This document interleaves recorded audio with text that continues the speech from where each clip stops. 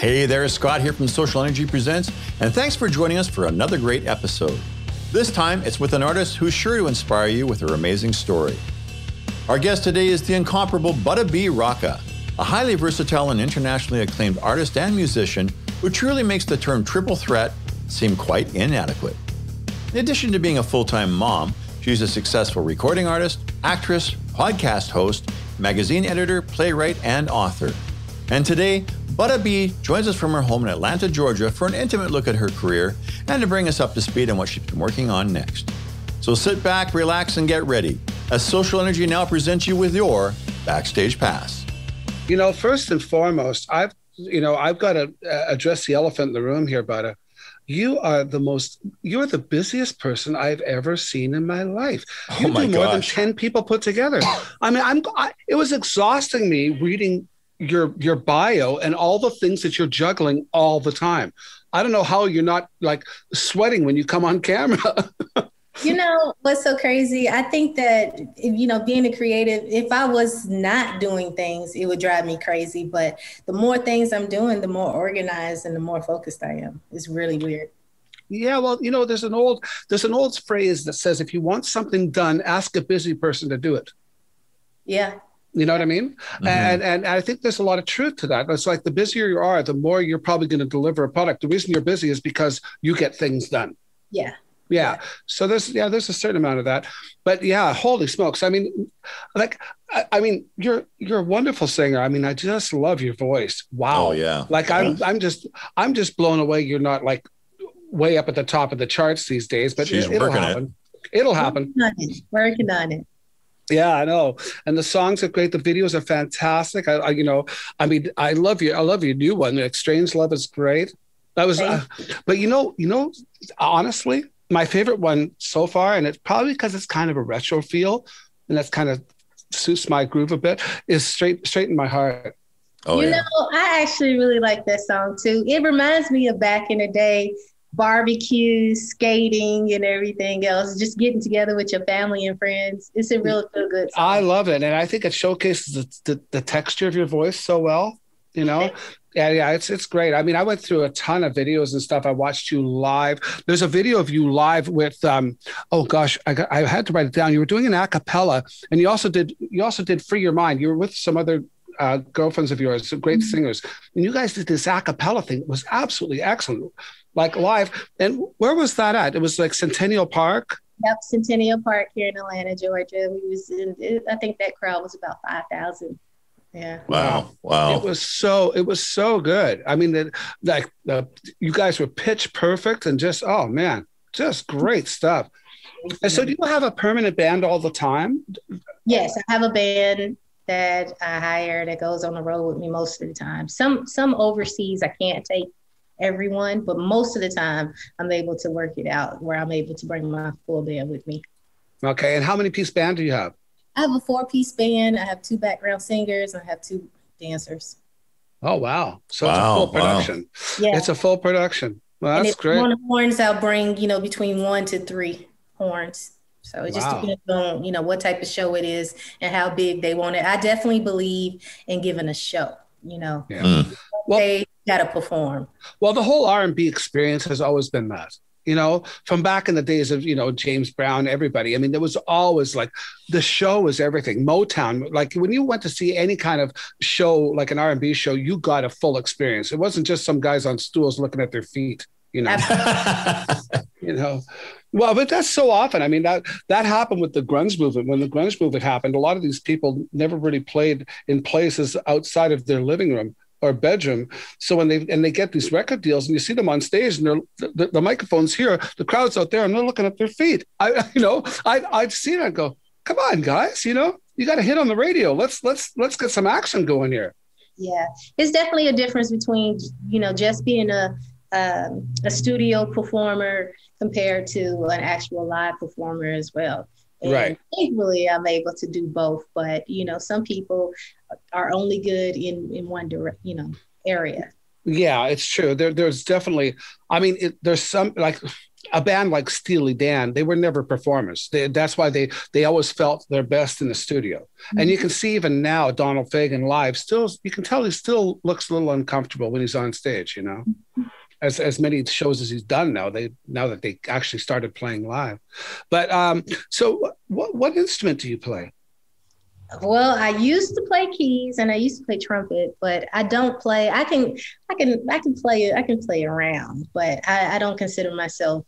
I wouldn't do it at a show, but I can do it in the studio to get my ideas out and stuff like that. I can produce tracks and stuff and play, but not as good as my keyboard player. Right. So you use your keyboard essentially is to get your ideas out and get them onto a demo stage or something where you can bring them to your like you say, your keyboard player, and they start enhancing it from that point. Absolutely. I get lost in the singing, that I start messing up on notes when I'm trying to do both.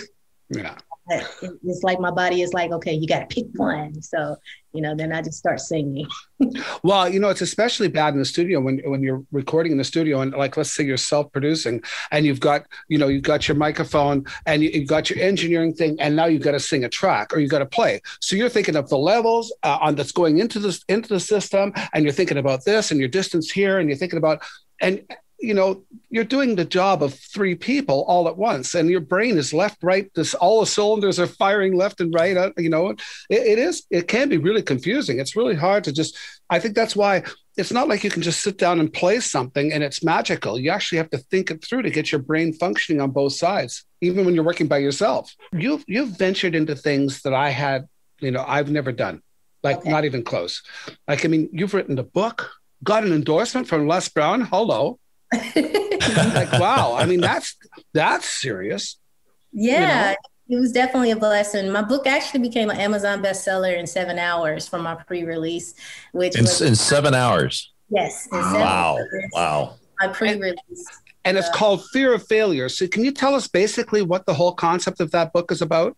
Absolutely. It's called Fear of Failure, Fear of Not Trying. And it is about my struggles, going through a divorce, raising kids on my own, the music industries, the ups and downs, the depression, all of the different things, the insecurities and things that you feel. Most of it is self-sabotaging your own self, and finally overcoming that and saying, you know what, I'm not going to let the opinion of other people determine who I am, because I know who I am and I'm just going to go for it. And I finally, stepped out there and just went for it. And once I did, it was like everything just opened up. I always wanted to write a book, but I was scared to write a book. And I think it's also, how like when somebody's talking to you and you might hear them say it, stop smoking. But until you're ready to stop smoking, you're not going to stop. So I heard people say, you should tell your story, but fear crept in. Well, who's going to want to listen to me? Who's going to support me? I'm not a mega star. All these things crept in my mind. And I was performing at this yacht party, and this guy, he was speaking and he was like, tell your story. And for whatever reason, it resonated that day. And then the next day I had to go to Hawaii, and I was in Hawaii for a few days, on tour, and we ended up having a storm. So we stayed for an additional 5 days. Well, in 4 days, I wrote the book. I stayed in my room, I locked in, and I wrote it. And holy smokes. Wow. Yeah, it was definitely cool. And I was focused, you know what I mean? I had nothing but time on my hands. I had already performed, so I was focused. So, I went in there and I wrote it. And then when I came back home, of course, I had to figure out, the cover and, the editing and all that type of stuff. But the meat and potatoes was done. And it got endorsed by a princess and an ambassador, and then it got featured on, they endorsed the book, and then they did my forwards and everything. And then it got put, when I finally released it, CBS, NBC, Fox, ABC, everybody started doing all these stories on me. And then Les endorsed it. And I was like, holy cow, Because that's fascinating. And the thing too is that you were talking about when you're writing something and that whole creative process. It's like what happens, if you're like me and a lot of people, is that if there's no deadline, it stays half finished. You went to that word, tell your story. It sparked, after all those people telling you all that stuff, it sparked, went, I've got to do this. I've got to do this. And you sat down, here's my opportunity. I'm stuck in Hawaii. What a nice place to be stuck in. But Right. I mean, but you're in your room. And now the thing is, you're educated too. So you're probably a really good typer. Yes, I am. So that helps, because you're a graduate, like a university graduate in marketing, wasn't it? Actually, yeah. I graduated top of my class, magna cum laude, the first Black president for the Golden Key High Honor International Society. Wow. Marketing and Wow. yes. Well, so you're no slouch. Wow, that's pretty impressive. Degree. I also have a degree in computer information systems. Really? I read about oh my that. Yes, goodness. You've got everything sort of covered. All your ducks are in a row, as they say.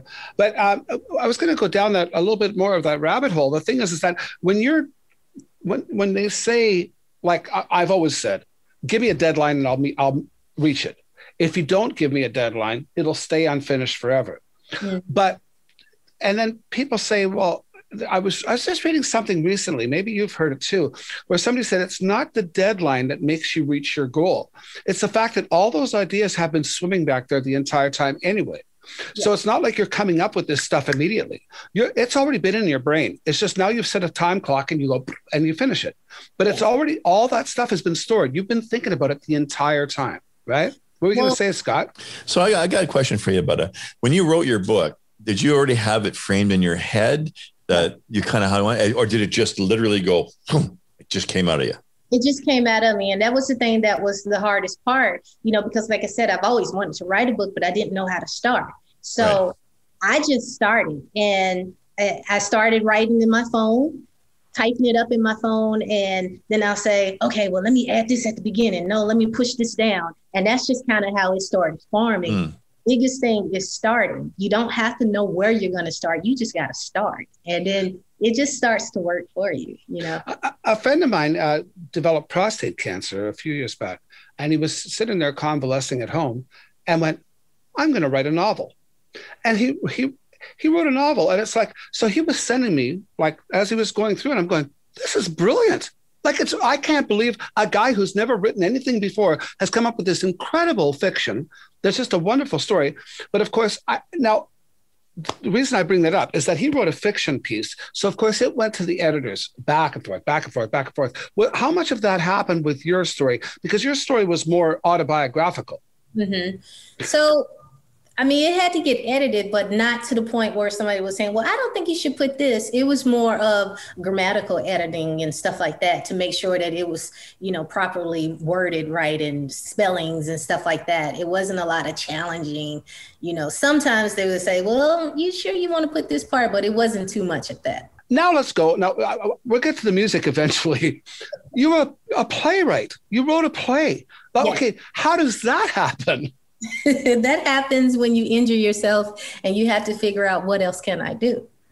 So what I mean by that is I was on a tour in Bahamas. I injured myself, and when I came back home, I had to be off work for about 2 weeks. And so that made me really start thinking about, okay, so, if you can't be on the road, what are you going to do? And so I've done plays before. So I started contacting different people about, being in their plays and everything. And I met up with this one director in a play that I was getting ready for. And we was talking about deep lyrics. And I told him, I said, well, I can definitely write some deep stuff. I said, here's one of my songs. And I let him hear this song called The Storm.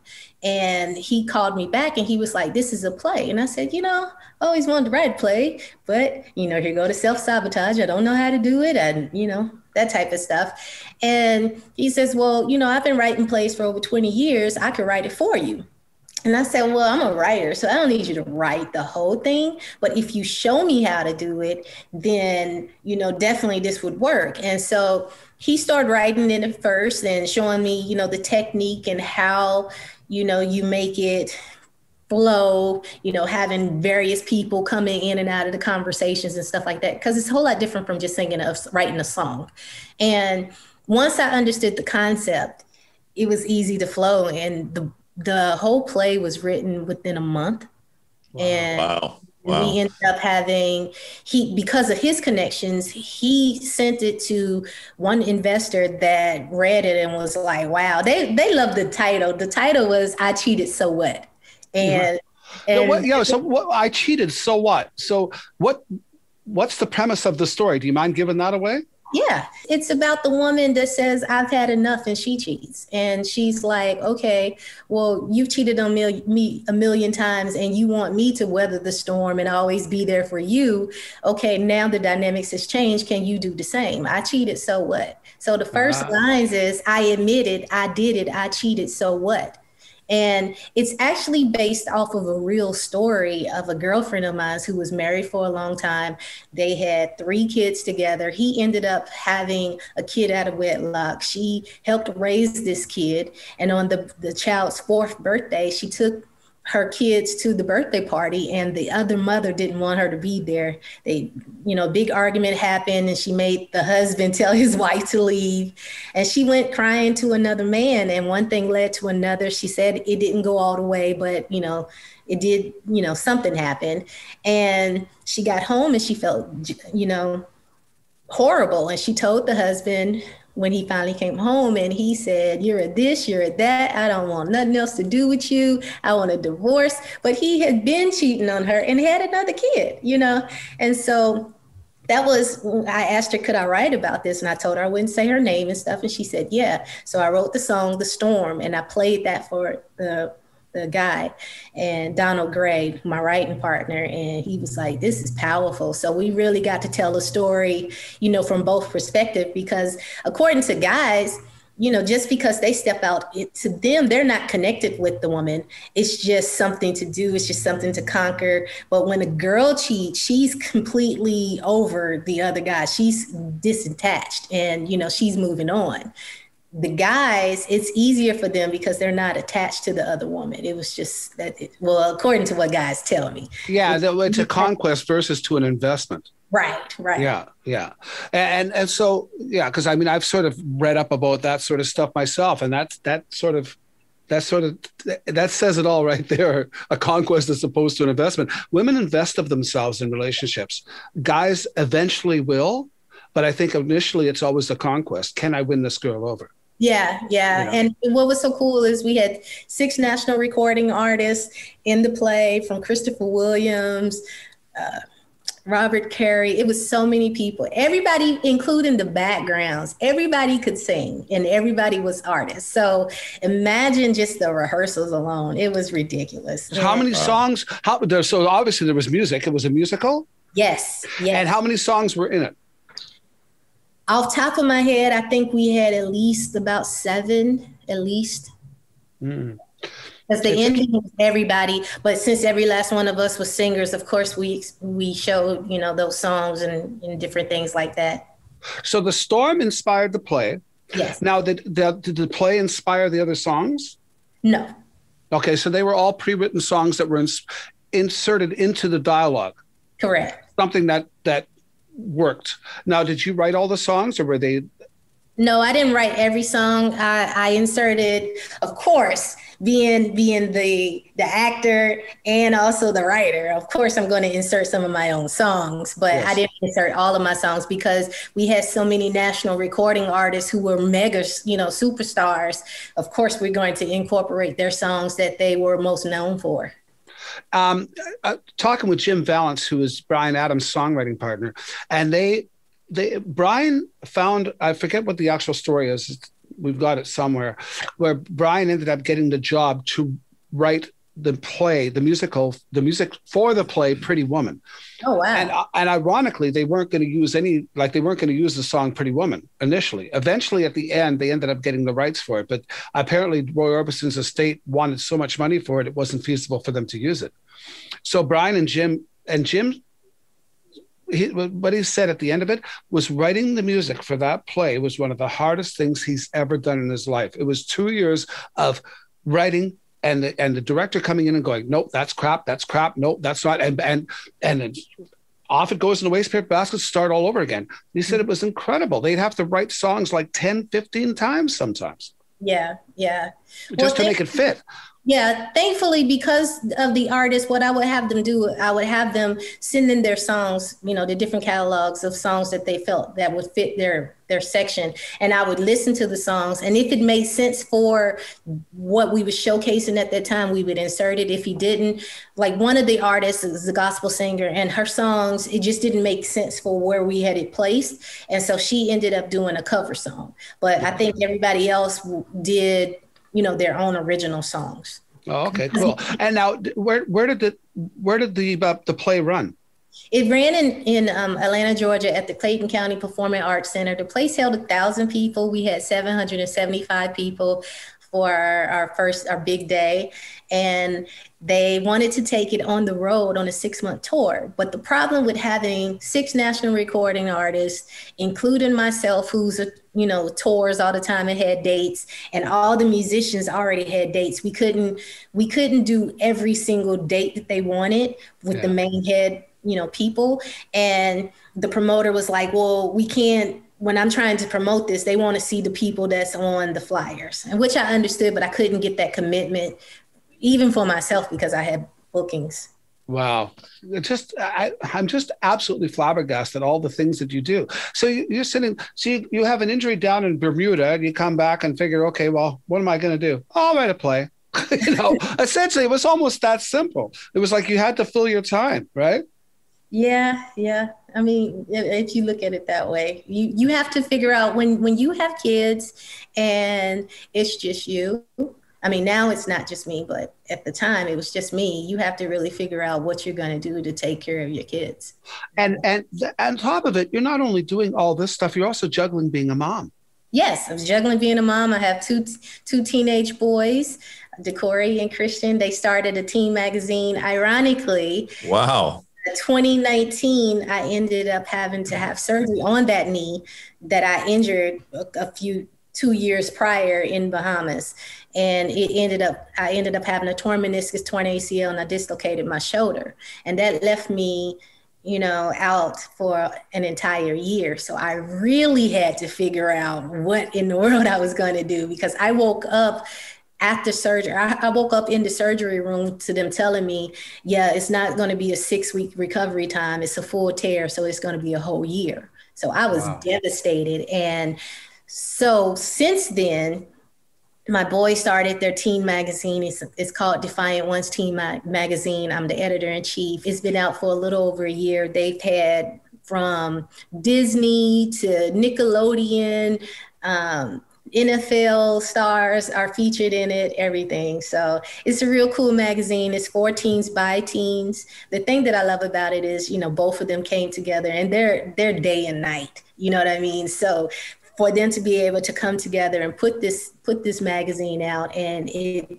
be received as it is has been a great thing. But I'm the editor-in-chief, and learning how to put the magazine together was tough. Let me just tell you, that first one was a little rough. But it was great. Yeah. I mean, how many hats could a person wear? And the thing is that they've obviously inherited your drive and your entrepreneurship. Yeah, they definitely have. They have that bug. They're both our actors as well, and they've been on a couple of TV shows and stuff. They know what time it is. Our household is not a normal household in any So it sounds like it'd be a pretty busy place. So when you say your sons you basically said they're diametrically opposed to each other. They're totally different people. So in what way? Like what's one son like? What's the other son like? Well, one son is extra bubbly like me. I mean, he's the talker. He sings, he plays drums, he produces music, raps, he does editing. I mean, he's just very, that's him. And then my other son, once he got to high school, he turned into liking sports. So he started football and track. I don't know anything about that type of stuff. I know about music, So I became a football mom, and the ladies would take me out. I became a mama hawk. They would take me out and put me on the 50-yard line. A mama hawk? Yes, it was called because their captain was the hawk. So I'm a mama hawk. Oh.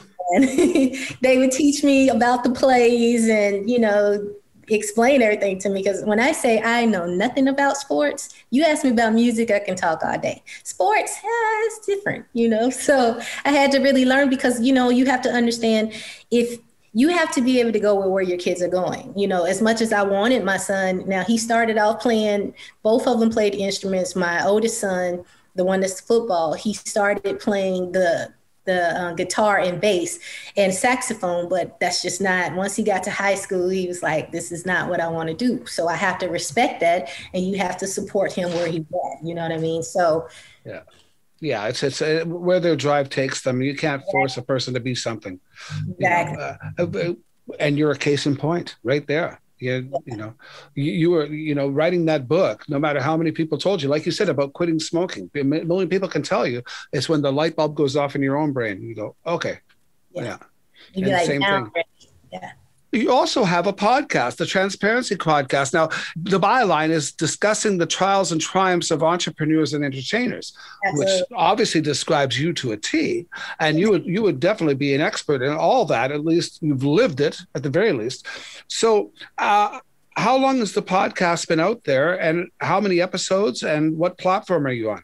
It's been out since COVID, so since March. Again, I got released April of 2020. So COVID hit in March. I had all these dates. I was so ready. I'm so ready to get back on stage, understand this. So I was devastated when I heard the news about COVID. I mean, of course, everybody is devastated, but I was like, oh my God. So here I am again, can't work. So I'm trying to figure out, what in the world am I going to do? Well, let me start a podcast so I can get it off my chest. And it's easy for me to work into fields that I have a passion for and that I know about, as opposed to doing something that I don't have no interest in. So, again, discussing the trials and triumphs of entertainers and entrepreneurs, that's my alley. So I called a couple of my friends from Tony Terry, all of these, stars, and was like, hey, I'm going to start my podcast. Everybody was like, I got your back, and started the podcast. I think I'm up to like number 31. Oh, wow. Right, so that's now. Substantial.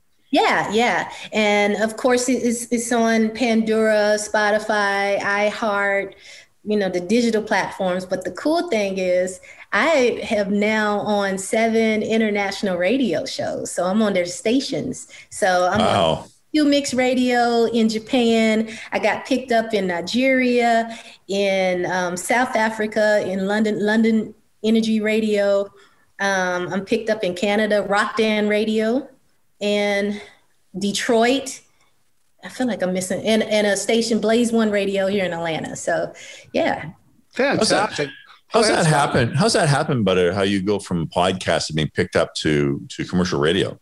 Oh, that's the crazy thing. So, I got approached by one of the stations, and I was like, wow, okay, so that means that I'm going to have to actually start putting music, because at first it was just strictly talking. You know what I mean? So I started adding music, and that's easy for me because I'm a singer and I have a million other international, artists that I know, from indie artists to major artists. So I contacted them. When you first starting out, I didn't know exactly everything I needed to do, the licenses and stuff like that. So I was playing it safe. Well, let me go to the indie artists first, because I know I can get permission, to use music and everything. Not to mention it helps them get on different platforms, So that was the first thing that I did. And so as I started putting, these shows together, I was, doing my regular shows, and then I had to start editing. Well, I know how to edit. I use Logic, from in the studio anyway. So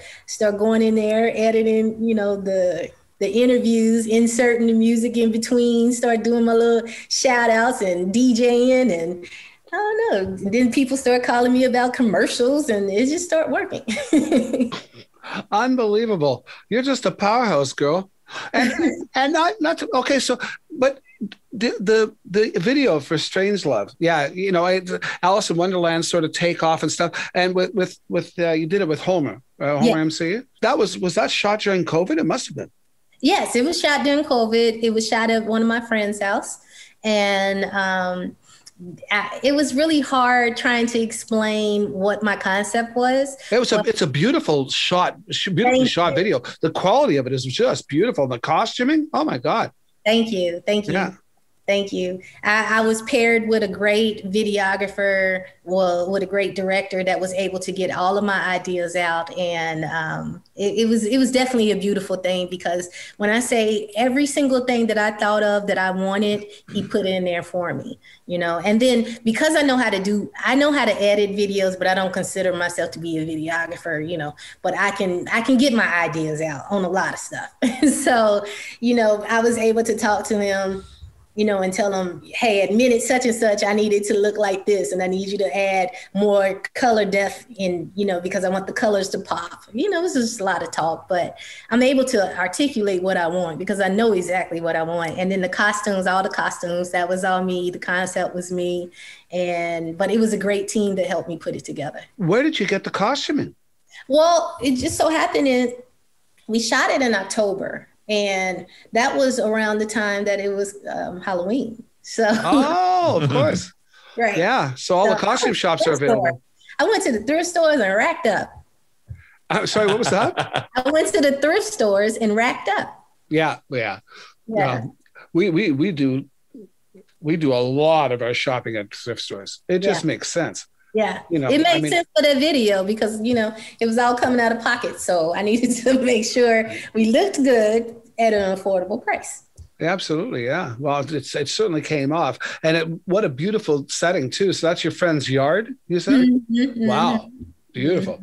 Well, if I could ask, what was your process in creating a video for yourself? How do you go from conceptual in your head to actually finally having it locked down for broadcast? What's your process? Well, my process is really listening to my song and visualizing, what do I see when I'm listening to this? What do I see right here? And what mood does it put me in? And with that song, I knew that I wanted to, it reminds me of being like a quirky, just mystical type of song. And so I really wanted to be able to show that. And every time I would listen to it, I always thought Alice in Wonderland. And I also thought Outkast, Atlanta. It reminds me of Outkast. It reminds me of Atlanta back in the day. Right. And so I really wanted to make sure that I brought all of my ideas into one. And it really turned out really good. The only thing that I had to figure out is, because we were shooting in the daytime, being able to capture every single thing dealing with the sun. Did you storyboard it, or did you just sort of wing it and just? No, we winged it. I knew. Winged it. I said, on this verse, I know I wanted this. I knew what I wanted at the intro. I knew the sections, but I didn't actually do an actual storyboard per se. Right. But I did break it down. Was your insinuation that you shot it in one day? Oh, yeah. We shot it in one day. Wow. I think it took us about 6-7 hours. Mm-hmm. And so you had to, like you were saying, you had to be mindful of the sun. Yes, that was the hardest thing, being mindful of the sun. And the makeup took the longest because, we was trying to change our looks. And so when I went to the forest part for the dinner at the tea party, I had planned on changing my clothes one more time, but the sun just was not with it. So we couldn't make it with the sun, in enough time. You're like a walking master class in everything. Like, seriously, it's insane. You were really behind the eight ball there, boy. You had to get that done. You were operating basically a one-day budget. So how did you find your director? Where did all that come from? I think that's where Scott's question was leading to. It's not just a conceptualizing of it, but actually making that thing come together with crew and everything else. That's a huge undertaking. Yeah, I just finished shooting actually a commercial video, and I think about the process I went through, and I had to actually write a script and think about the shot list and all this sort of stuff to come up with a 4-minute finished product. Right. So, I went through all the different stages. And so it's interesting to see your process and how, like you said, working with directors and stuff, like how that all come together. Well, I spoke to a friend of mine who shoots videos and everything. And I was telling him, all of the different special effects and stuff that I wanted on the video. And he was telling me about his cousin, Mazio, who shoots for Cardi B and Akon and all of these big people. And he sent me over a video of that he shot for Akon called Wakanda. And in Wakanda, Akon literally transforms from being a king to a commoner so that he could see how his common people live. And so he drunk this this spell and from the witch doctor, and he drunk it and it turned him into a commoner. And when I saw it, I was like, that's exactly what I had been thinking about. And it was cool because I had told him my concept before even seeing that. And so I said, yeah, he is exactly who I need. And I was like, but I was a little nervous on working with him because he works with so many major stars and, I'm like indie artist and everything, but he was willing to work with me. And as far as all of the things that I need in the shot, I think about those types of things anyway.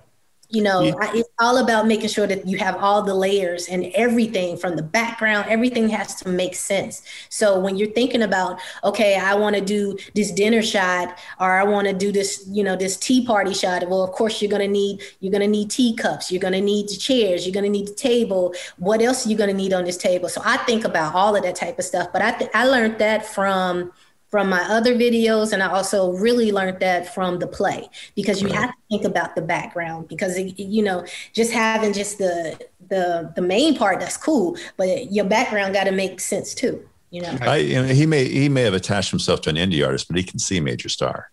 Absolutely. Absolutely. Yeah. Absolutely. That's good. That's great. So, how is your career at this point? I mean, it seems to me like everything I've seen you do is magnificent. Thank you. It's amazing you haven't been picked up by a major. So where are you at right now? What do you feel is your next step? You seem to be somebody who's totally in control of where they're going. Well, I think the next step for me, I have a couple of things coming up. I'm working on a children's book that's about to drop. It's my first one, and I'm sure it's going to do really good. I'm working on a film that I wrote. And then as far as music, I have some interest now. At first I was doing everything as an indie artist, but I think people are finally starting to notice, what I'm capable of and what I bring to the table. And we have some interest now, and, hopefully things pop off the way they need to pop off, because I'm definitely ready, Right. Well, what were you saying? What book are you writing? I'm writing a children's book. Oh, wow. Yeah. Oh, that's cool. Yeah. I'm tying it into, from my music video, I mentioned Butta Land, right? Right. And so right. I'm tying it into that. Oh, okay. Okay. Well, that makes sense. Yeah. Butta Land. That's, yeah. Yeah, because I mean, at the end, of course, he comes back, and you're lying there. You've had this dream, and you're talking about Butta. He's going, "What are you talking about, girl?" Right. Yeah. Right. No. It's fantastic. It's a great little story. Thank you. But, yeah, and so you really feel like, well, it seems to me like if I was a major, I'd be looking at all the stuff that you put together and go, "Wow, this person's got some stuff on the go here." Like, there's not a heck of a lot it would take for them to put you over the next level. I think it just takes one that one person to take that chance, on me.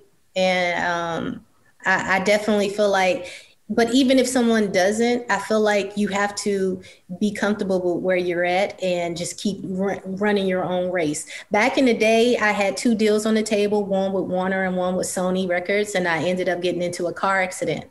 And that car accident left me drinking from a straw for 6 months. It took me a long time to come back out. And when I finally did, a year later, the deals were no longer on the table. Warner had revamped, and Sony had signed a young lady, had just signed a young lady. And then the third label, Allen Records, they basically told me that, I had missed the boat. Here I am, 18, 19 at this point. And it was, it was devastating. So it took me a long time to finally come back out as an artist, but I had to say to myself, regardless if I have a label, backing me or not, I got to have enough faith in myself to keep going and show the world who I am. So I would love a label to, pick me up and help me get to where I need to get to, because I definitely know that I'm ready, and I know that I'm just as good as some of the major artists out there, but if they don't, I'm still going to do the best that I can do and put, going back a few years, nobody was going to stop Tina Turner. Yeah. Nobody. Yeah. She was going to make it whether a record company knew it or not. Yeah. That's kind of my attitude. I don't want to sound like arrogant or anything, or sound like I don't need anyone. I mean, it would be great to have, like I said, a label, to support me, because that would definitely take me to a whole different level quicker. But I'm going to fight to get there, one way or the other. The hard part though is you get a label who takes you on, and they take you on, you're going, hey, and then they give you a vision that's not yours. Yeah. And you're going, wait a minute, this is my career. And now you've got that problem. Yeah. Because, so now you've got this money that's invested in you, and they want to take you somewhere that you don't believe in yourself. And that's been a problem for a few people. Well, I've had offers, since my car accident and everything. I have had offers, but they have to be the right offer. I do know who I am. I'm not just going to just sign to a label just to say I'm signed with a label. It has to be a label that, understands my vision, is not trying to change me. I mean, I can compromise and everything, but, you can get lost in the sauce, and it becomes their vision instead of, the artist. So I definitely want to work with have a label that believes in me as I am and wants to enhance what I already am bringing to the table. Some artists don't have that creative flair where you do. I mean, you have a creative flair on so many levels that someone else telling you the creative direction, it just wouldn't work, because your vision is so broad. I'm open, and at so many different levels. I'm open if it makes sense. If it's good, I'd be like, oh yeah, okay, great. But if it don't make sense, I'd be like, Yeah. To do otherwise wouldn't be smart, for sure. So when is your clothing line coming out? I don't have a clothing line, but I am thinking about products. I am there. I don't have anything definite, but I am testing out a couple of things, because that's going to be the next things. You met Annette off camera, and she just texted she'd love to know what the inspiration is for your name. Oh, well, actually in Tampa, when I used to live in Tampa, they started calling me Butta when I was singing. They said, ooh, she's smooth. She got a smooth vocal sound. So they would call me Butta. And then when I moved to Atlanta and I began doing backgrounds in the studio, they would always say, yeah, B-Rocka. All right, B-Rocka, she rocking. And so I just combined. Okay. I put out the project. Yeah. Oh, cool. Well, and that things with your clothing line, you could start with those earrings. Oh, thank you. I appreciate it. Yeah. I actually had a couple of people ask me about clothing, so it's funny that you said that. But I don't know. I would really have to figure out what type of clothing, because I'm real all over the place out there with my clothes. Right. I'm just waiting for you to get to a point where, if you're not getting the right deal from a record company, you're going to say, hell, I'm going to start my own.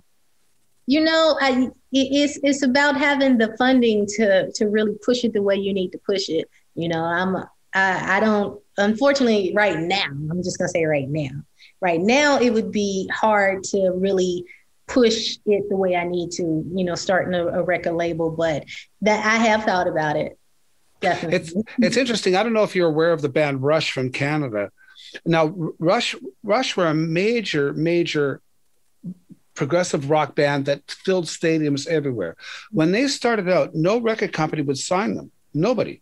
So they started their own record label. Now, the thing about them, when they started gaining an audience share, they became the first real indie record company that I heard of. So as you know, with indie records, with an indie thing, you're now licensing to majors, which means you get to keep all the money, because now the majors haven't invested money in you. They're just piggybacking off all your success. So they became incredibly successful and incredibly wealthy by doing something, because nobody thought they would ever achieve anything, know? No record companies would believe in them, and they became bigger than anything. And they got all the money. It's incredible. Yeah. I do need to look into that as well. Yeah. Well, I'm not trying to say that that's what you should do. I just found it an interesting story with that whole thing with independent labels. I mean, I think that's happened a lot, you know, since then. But, you know, with Rush, that was back in the 70s, back when people were just signing bands left and right, you know, and nobody would sign them. Yeah, I've been approached by some indies that had major distribution. Again, all of it sounds great, but it just got to make sense paper-wise. Right. Now, how did you get involved? Like, your manager is Alice Hall's wife. Yes. And so how did that all transpire? Where did that come from? Well, I've known her I've met her in Atlanta. I was trying to think about how many years ago, several years ago. And we really connected I was nominated at the Georgia Music Awards, and we connected there, and we stayed in contact with each other for a long time. And then we ended up, we've been speaking to each other for a long time, but then recently, a couple of months ago, we was like, you know, we should really do this. You should become my manager. We talked about it all the time. I think it's time, because I can't do everything on my own. Yes. Well, and she's a wonderful person. She's got a ton of energy. She's like you know. Absolutely. And of course, I met her, like, I did a gig with Ellis. I'm thinking it might have been 3 years ago now. And I did a gig with Ellis, and I talked with Leala backstage. Mm-hmm. And that's how you say it, right? Leala? Yeah, Leala. Yeah. I wanted to make sure I wasn't tripping on her name. That would be shameful. But and we talked backstage and exchanged cards and that sort of thing. And then we were starting the show. I was talking to Scott. I said, man, we got to get Alice Hall on. I mean, he's just one of the best things I've ever heard in my life. Oh, yeah. That was, amazing artist. So then, of course, I'm talking to Leala, and she said, oh, you got to have Butta. Oh, man, you got to have her on your show. She's amazing. I went, well, lay it on me, right? I want to see this. So then she started sending me some stuff, and I'm going, what? I've never seen anybody so busy in my life. I can't believe how many irons you have on the fire all the time. And your mom, too. I didn't know that till this interview. Yeah. I have 2 boys. Wow. Unbelievable. You know, and just a simple fact, though, as a singer, as a music artist, oh my gosh, amazing. Yeah. I love your music. It's fantastic. It really is. Can we touch on some of the studio work you've done? Yeah. Because you know, you've probably done backups and jingles and all that sort of stuff as well, right? Yeah. Do you mind talking about that? I don't mind at all. I've had the pleasure of, from demos to studio work to just a little bit of everything. I've worked with from Akon, TLC, Zach Brown, Collective Soul, Kanye West, Janet Jackson, Lil Zane, Nas. It's some Japanese. So basically nobody's is what you're trying to say. All the people that are going to say, oh, you know, I used to work with Butta. You're making them sound good. Yeah, I've had the pleasure of working with a lot of people, definitely. That's great. Well, did you have the opportunity to like talk with Janet Jackson, for example? I did not have the opportunity to talk to Janet. Yeah, I was in the room with her, but I didn't get to talk. I didn't get to have a one-on-one conversation with her. That would have been great, but she was pulled. I was being pulled in the direction that I had to do, you know. So it was still cool to have gotten that phone call. Yeah, well, I'd heard stories. Sheryl Crow had said she had toured with Michael Jackson for a year and never talked to him. Really? Yeah, an entire year she toured with Michael Jackson as a backup singer and never even had a chance to talk to him. Wow. It was like he would come in and he'd leave. You know, just very odd. When she came into the room, she was being pulled as soon as she walked in. So I got there. I had to do my job, and you know, I was still honored to be there. What's that like for you when someone like that walks in the room? And of course, you're there now working with them. What does that feel like? It feels good. It would feel even better if I could do like, hey, you know, take a selfie. Right. That would be even better. But no, it feels good. It feels, you know, it feels great because they're doing something that I always wanted to do and that I feel like I am doing, you know, but they got the recognition and they're legends. You know, Janet Jackson is a legend. And just like I said, just getting the phone call, I was like, what? Yes. You know, so it's definitely a an honor. But I have some friends that like toured with her and, you know, everything. And I'm like, man, it's so cool. But, you know, I can still say I worked with her. The closest I got to Janet Jackson, this is a funny story. There's a place up here called BC Place Stadium, which holds about 70,000 people. It's in Vancouver. And there was this thing that they had together where people would buy, it was some sort of charity. It was called Night of 1,000 Dinners or something like this. And every time these people would be brought in to do a dinner in a weird spot, like one of them, the dinners was they'd had dinner, a beautifully catered dinner on the roof of the dome of BC Place. Another one, you know, they'd be flying in and out. Well, this one gig, it was in BC Place. They had dinner in BC Place on Janet Jackson's stage. She was doing one of her tours at that point. It was a huge stage. On Janet Jackson's stage, riding around in John Lennon's Rolls-Royce limousine while a Beatle band played for them while they had dinner. So I had my Beatle band at the time called Revolver, and we were sort of renowned as the best Beatle band at the time. And so we're playing on Janet Jackson's stage to people eating dinner on Janet Jackson's stage while they're riding a Rolls-Royce around that's colored like psychedelia. You know, it was like one of the most bizarre gigs I've ever had in my life. Sounds like that's my big tie into Janet Jackson. That sounds cool. So I think yours is a little bit better than mine.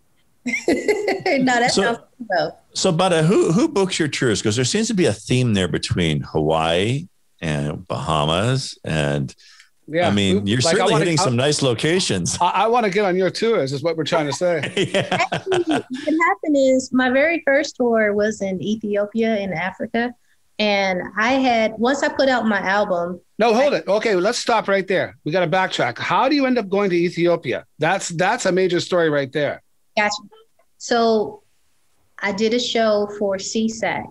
As a writer, you're either ASCAP, BMI, or CSAC.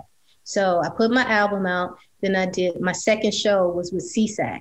CSAC put me in the CSAC magazine as the next big thing coming out. And there was a promoter there that booked for Centennial Park. And he saw me and he put me on at Centennial Park. Well, my date got rained out. And there was only one date left with this guy named Seven. And I had to open instead of close like I was going to do on my own show. So I asked him, you know, could I take some of his time? So I took an hour of his time and he let me, and I opened up his show. It was the best thing ever because 10 minutes later, this guy walked over to me asking me to go to Africa with him. And it was real cool because I had been offered plenty of other gigs overseas, but they have to make sense. I'm not just going to just do something just because. It has to make sense for me. So this deal made sense. And I was able to go over there. I went over there for 3 months, and, you know, from a chauffeur to they gave us cell phones, had my own room, of course. They flew over a family member for 2 weeks while you're there. I mean, it was so many perks. And I performed 4 nights for an hour and a half. And I was like, yeah, I could do this. and I went there for 3 months. And then came back home for 6 months, then went back again for 3 months. And while I was there, someone approached me about doing cruises. And they was like, have you ever thought about cruises? And I'm like, you know, I don't really want to do no cruise because, you know, the cruise, I know people usually are the singers and performers usually, from what I'm told, they, you know, stay at the bottom of the ship. They got to work all day, you know, even after you performing, you got to still do other jobs. And I was like, that doesn't sound good, especially coming from Ethiopia, where I only worked for an hour. And then on the weekends, they fly me to other parts of Africa for free, you know. So it got to make sense. And so it was like, no, as a guest entertainer. And I said, well, what is that? And they said a guest entertainer is just like a big celebrity coming in, doing a one night only in the main theater, you know, with their orchestra and stuff like that. Whole different matter. Yeah.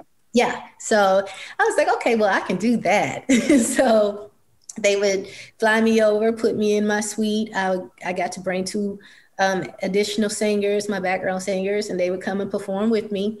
And we had their band read our sheet music and do our show. We would stay there for a week. So say like we got on like a Wednesday. So we get on Wednesday, we perform on Friday. On Saturday, those people get off. And then and new people come on. On Tuesday, we would perform again, but it's for a whole different crowd, And then on Thursday, we're off flying to another place. Or flying back home. So that worked for me. Did you do more than one cruise in succession? Did you do one cruise at a time, or were they in succession? No, at a time. So after each cruise, we would come home. But I've done more than probably about 30 something cruises. I've been everywhere from Spain to, just everywhere. Jamaica, Aruba, Mexico. I have to get back to Ethiopia because in my naivety, all I know about Ethiopia is this decimation and poverty and like a barren wasteland. So tell me what your story is on Ethiopia. So Ethiopia definitely opened up my mind to a lot of things because I thought the exact same thing. Now, what was crazy is we performed at the Sheraton, which was this huge, it looked like a big castle. I mean, it's absolutely beautiful there. They got these big gates and, the guards at the gates, and then you open it up and it's just beautiful. But outside of that, you have people sleeping, using rocks as pillows. And, in the street, you'll have dogs. We're used to seeing dogs. Well, over there, you see sheep. Or you'll see cows just walking or donkeys just walking in the middle of the street. That's weird for me because I'm not used to that. So it was definitely different. We went over to the Blue Nile River, and there were kids that was running up to us. All they wanted were pens and pencils and flip-flops. And so we brought them the second time I went because I noticed they didn't have shoes, and they kept asking us, do you have a pen? Do you have a pen, or do you have a pencil? So when I went back for the second time, I brought over pens and pencils and school supplies and stuff like that. But to me, I had never seen tin huts. People live in tin huts or in mud homes. And what was crazy is you would have a big, beautiful house. You would have like 5 big, beautiful houses, and then maybe 20 tin huts, or maybe 20, clay huts. And I'm like, that's different for me. And so the ultra rich to the ultra poor. Yeah. I didn't see like a middle. I didn't see a middle, not where I was at. I didn't see a middle. And like you would see the women, the older women, like the grandmas having eucalyptus on their shoulders, walking up and down these hills. You would see the kids using what we have over here is coolant. And they would use like those plastic containers that look like coolant, and they would fill it with water at the lake. And then they would go home, and you would see these big tin tubs that they would fill the water, and they was using that to bathe. They was using it to cook. They was using it to drink. And I had just never seen that before. Even when I was in the Blue Nile, at the lake, I saw people drinking, using the bathroom, washing the animals. All of it was happening at the same time at the lake. I was like, this is different, but then on the flip side of that, there was so much riches and beautiful lands and beautiful, amazing people, amazing. But the land was, just so much greenery and just riches everywhere. So it was mixed feelings for me, but it was a wonderful experience. So you've been there more than once, obviously. Yes, I've been there twice. So that first engagement where the gentleman offered you to go to Ethiopia led to another visit? Yes. And so you went there twice? Yes, I went there twice. So I was there for 6 months total. Wow, that's fascinating. What a wonderful experience. Yeah. Were you going to ask something, Scott? I'm sorry, I might have cut you off, Scott. Were you going to ask something? No, I was curious, but you kind of already touched on that. Was there's such a difference in the population there economically. Did you get a chance to spend a fair bit of time with people that were less disadvantaged, or that were disadvantaged? And you sort of mentioned that by helping them with school supplies and stuff like that, because they probably didn't get a chance to see your show, did they? No, No, they didn't get a chance to see my show. To go into the Sheraton, I don't know what the qualification. I mean, it's a regular hotel ish, but I think you had to, look like you belonged, there or whatever. I was performing in front of ambassadors and Prince and, all these, big people and stuff like that. And then I met people outside because I didn't want to just stay in the castle. I mean, stay at the hotel. Of course, you want to venture out. And in 3 months, you're definitely going to venture out. And I wanted to see the land and everything. So I made friends with a lot of the people that lived there, and they took me to other areas, and I really got to see. It was crazy. Like this one guy, he took me to this place, and we had like the moonshine, and we ate and everything. And then when we went, but the place he took me to eat, there was all these different sheeps and goats. And the lady was like, well, which one do you like? And I was like, oh, look at that little baby right there. And I didn't think nothing else of it. So that was the menu? Right. I had no clue. It really was. It was. Oh, no. Yeah, it was the menu, basically. I killed the doggone. And they presented it to me because they eat it raw. You can have it cooked or you eat it raw. And they eat it raw. And they brought it to me cut up. And it was like, here you go. And I was like, oh, no. I'm Tanish. That means I'm full. But I hadn't even eaten. But no.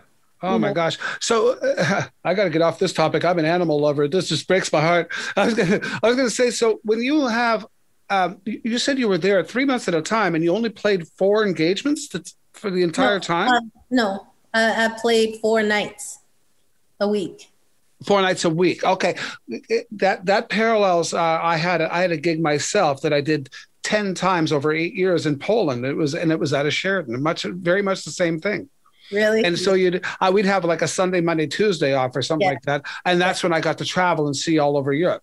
Yep. Yeah. It's kind of like the same thing. Yeah. Okay, good. Well, so I understand exactly what you were doing. Yeah. So and we were nestled right in the middle of all the, what do you call it? All the embassies were there, And of course I was there exactly a year after 9/11 in Poland, 2 blocks from the U.S. embassy. And I was scared like hell that something was going to happen there, Wow. Yeah, we was actually down the street was the embassy and all that type of stuff. So I actually felt, very safe where I was at. I didn't have any problems with that. And we had security and stuff like that with us. Oh, yeah, we were very safe, but my imagination was running wild because of what had happened. I mean, I was still frightened after 9/11. That was new. Yeah, definitely. Yeah, my wife, in her other life, she actually lived down in Bermuda, and she was in Bermuda. She was only there for a few days when 9/11 happened. And here she is on this island in Bermuda and living there, a whole new place, and just like, wow, talk about a scary situation for her, because you don't even have your parents or anything to make you feel secure, Yeah. But anyway, so now we get back to so your play ran just the one time, sadly, but was it ever videoed? Do you know? Yeah, it was videoed. Yes. And so maybe at some time it can have a resurgence if you can put the crew and cast together that could actually be a touring company, or possibly find a place that's off Broadway. Yes, I'm visiting some different things now to see what makes sense for it. The only thing on the video, there was 2 instances. Everything is clear on the video. The sound quality is great. There was 2 times when 2 different singers were singing that the mic shifted, and it kind of sounds a little muffled on a little bit of the song. And then they, opened back up. It was like when they crunched in, It kind of, so we got to that's the only part. So the thing that I'm thinking about doing now is just having them re-sing that song and just put it as a voiceover. And then I would be able to shop the video and everything and actually get it placed, and also look into Broadway and some other things on it. But I can also take it on the road. I just have to figure out, I might have to not have 6 nationals, because honestly, it's very hard to. Well, yeah, you'd have to have people take their places. Maybe take like 2 or 3 stars plus yourself, and Yeah. Because the cost of that is astronomical. Yeah. The bad thing is everybody was so good. You know, everybody was great. I didn't have any problems with anyone. Nobody was a diva. I mean, it was the chemistry was really good. So how do you write off somebody that was great at what they did and that was, you know, just such a team player? So it's really hard for me because I'm attached as an artist to another artist that was pouring their heart out and giving me what I needed on stage. So you were using lavalier microphones then for the show. Yeah, I remember going to see a Nat King Cole's show. And at the time, I wasn't understanding how it worked because it was almost invisible. Because there's a scene where Nat King Cole is walking down the aisle of the theater singing. And it's like you hear him perfectly. And there's an orchestra playing in the pit and all that stuff. And I'm kind of, what the heck? Not realizing there's this little wee wire that sticks out right here. You can barely see that has a microphone on it. And that's what they were using. And so there was never a microphone on stage unless it was a prop, you know, where Nat is performing in front of the piano or he's standing up singing. But it was unbelievable, the quality of that sound. I couldn't get over that. And of course, that eliminates the possibility of the clothes getting in the way of the lavalier, right? So But so you were talking about a movie now, a movie script. Now, is it going to be similar to, you know, what you did with The Storm, or is it a whole different idea? Or it's a whole different idea that I came up with. So can't really talk too much about it. I'm still in. It's already written, but I had initially wrote it as a TV show. I wrote 13 episodes, and now I am turning it into a film. How in the heck do you learn how to write a TV script now? Because that's even different from that's like totally different than being a playwright. But not really. Really? Because I'd heard that because you always see when something is a play or vice versa, when something is not a play, you always see rewritten for by such and such, somebody who's a specialist in doing that, even if it's the same story. Yeah. So it hasn't been too hard for me to write the two. I've never done a TV show, of course, but you know, I've definitely written it, and now it's getting everything to make sense to be able to put it out. And as I begin writing it, it seems like it's going to be easier for me to just make it a film as opposed to a TV show right now. You know what I mean? Because it's a lot of time and energy making episodes as opposed to just doing a film. Right. I think you're missing the boat here. I think the real opportunity here is just a reality show where they're trying to keep up with you. Because if you think about some reality shows where people are going on in their mundane, I don't say mundane life, but it's like a singular track in their life. But you've got so much breadth to what you're doing from a reality show standpoint. I mean, from a public interest standpoint, I'm sitting here listening, and and now we're on to the next thing, and then we're on to the next thing. Oh, what? And a movie and a TV show? And it's like, what? There's just so much to keep track of. But from a reality standpoint, it's the problem with reality shows is a lot of times they're scripted and they're not very real. Right. This is different. This is real. And these are real things you're working on with real other artists and professionals. And so the storyline, I think, I'm captured, and I want to know the details. And I think that's where you've got real opportunity. It's just someone following me around with a camera going, I can't keep up. You know, what's so funny is a lot of people have mentioned that before, because not only, you know, my story, but keeping up with my kids and all of the different endeavors, because, you know, they have a clothing line, they have their magazine, they're doing all these different things. And then my fiance has his own show, is an author, he's doing all this stuff. So a lot of people have said, man, you should have some cameras on you. The problem with reality shows for me is, like you said, it's scripted and they like drama. And I'm okay with drama if it's natural drama, but not just drama just to have, you know, to be on TV. I don't want creating scenarios that aren't true. Right. Because you got to do drama in your life regardless, you know, just dealing with regular life. You know? I think the drama for you, though, is just keeping it all straight from one another. If I'm working on this project, it requires this amount of folks. I'm working on this project, it requires this amount of folks. Now, how am I going to combine the two? And at some point, you got to have a family night. Well, how do your family all get together and, just have a regular night with popcorn? And, does that even happen? Because it's an interesting process. It does happen, but it's crazy. We take care of our business first, and then, if we can push something aside and spend that time together, we do that. Because you have to be able to balance. You do have to be able to. So we got a question for you. It said Butta mentioned many artists she's shared the bill with. Who would she most like to collaborate with? Oh man, I would love to collaborate with Bruno Mars, with Outkast, with Janelle Monáe, with Stevie Wonder. There's so many artists out there that I would love to work with. if you had a choice of one right now. Right now, I would say Bruno Mars. Yeah. Because why is that? Yeah. From his writing to how creative he is. I mean, he's a creator. I'm definitely a creator. He's a performer on stage. I'm a performer on stage. That show would be bananas. I'm just blown away that Bruno Mars was like, when he was young, he was an Elvis imitator in Hawaii. Oh, really? I didn't. Yes. Yeah, he is. As a little boy, he used to do a little Elvis show. Yeah. Oh, wow. So that was the start of the show business. And okay, and here's another question. What's the best piece of advice you've ever been given?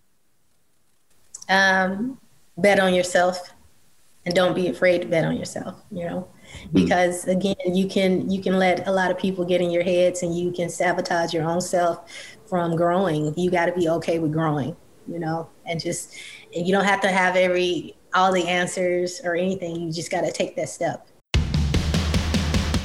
Hey, thanks for joining us. Check out our many other podcasts featuring vignettes and full episodes from a growing list of recording artists and other music insiders. And please like, share, and subscribe to our channel so we can bring you more great content from this and many other shows we're now producing. Available both on podcast and video on demand.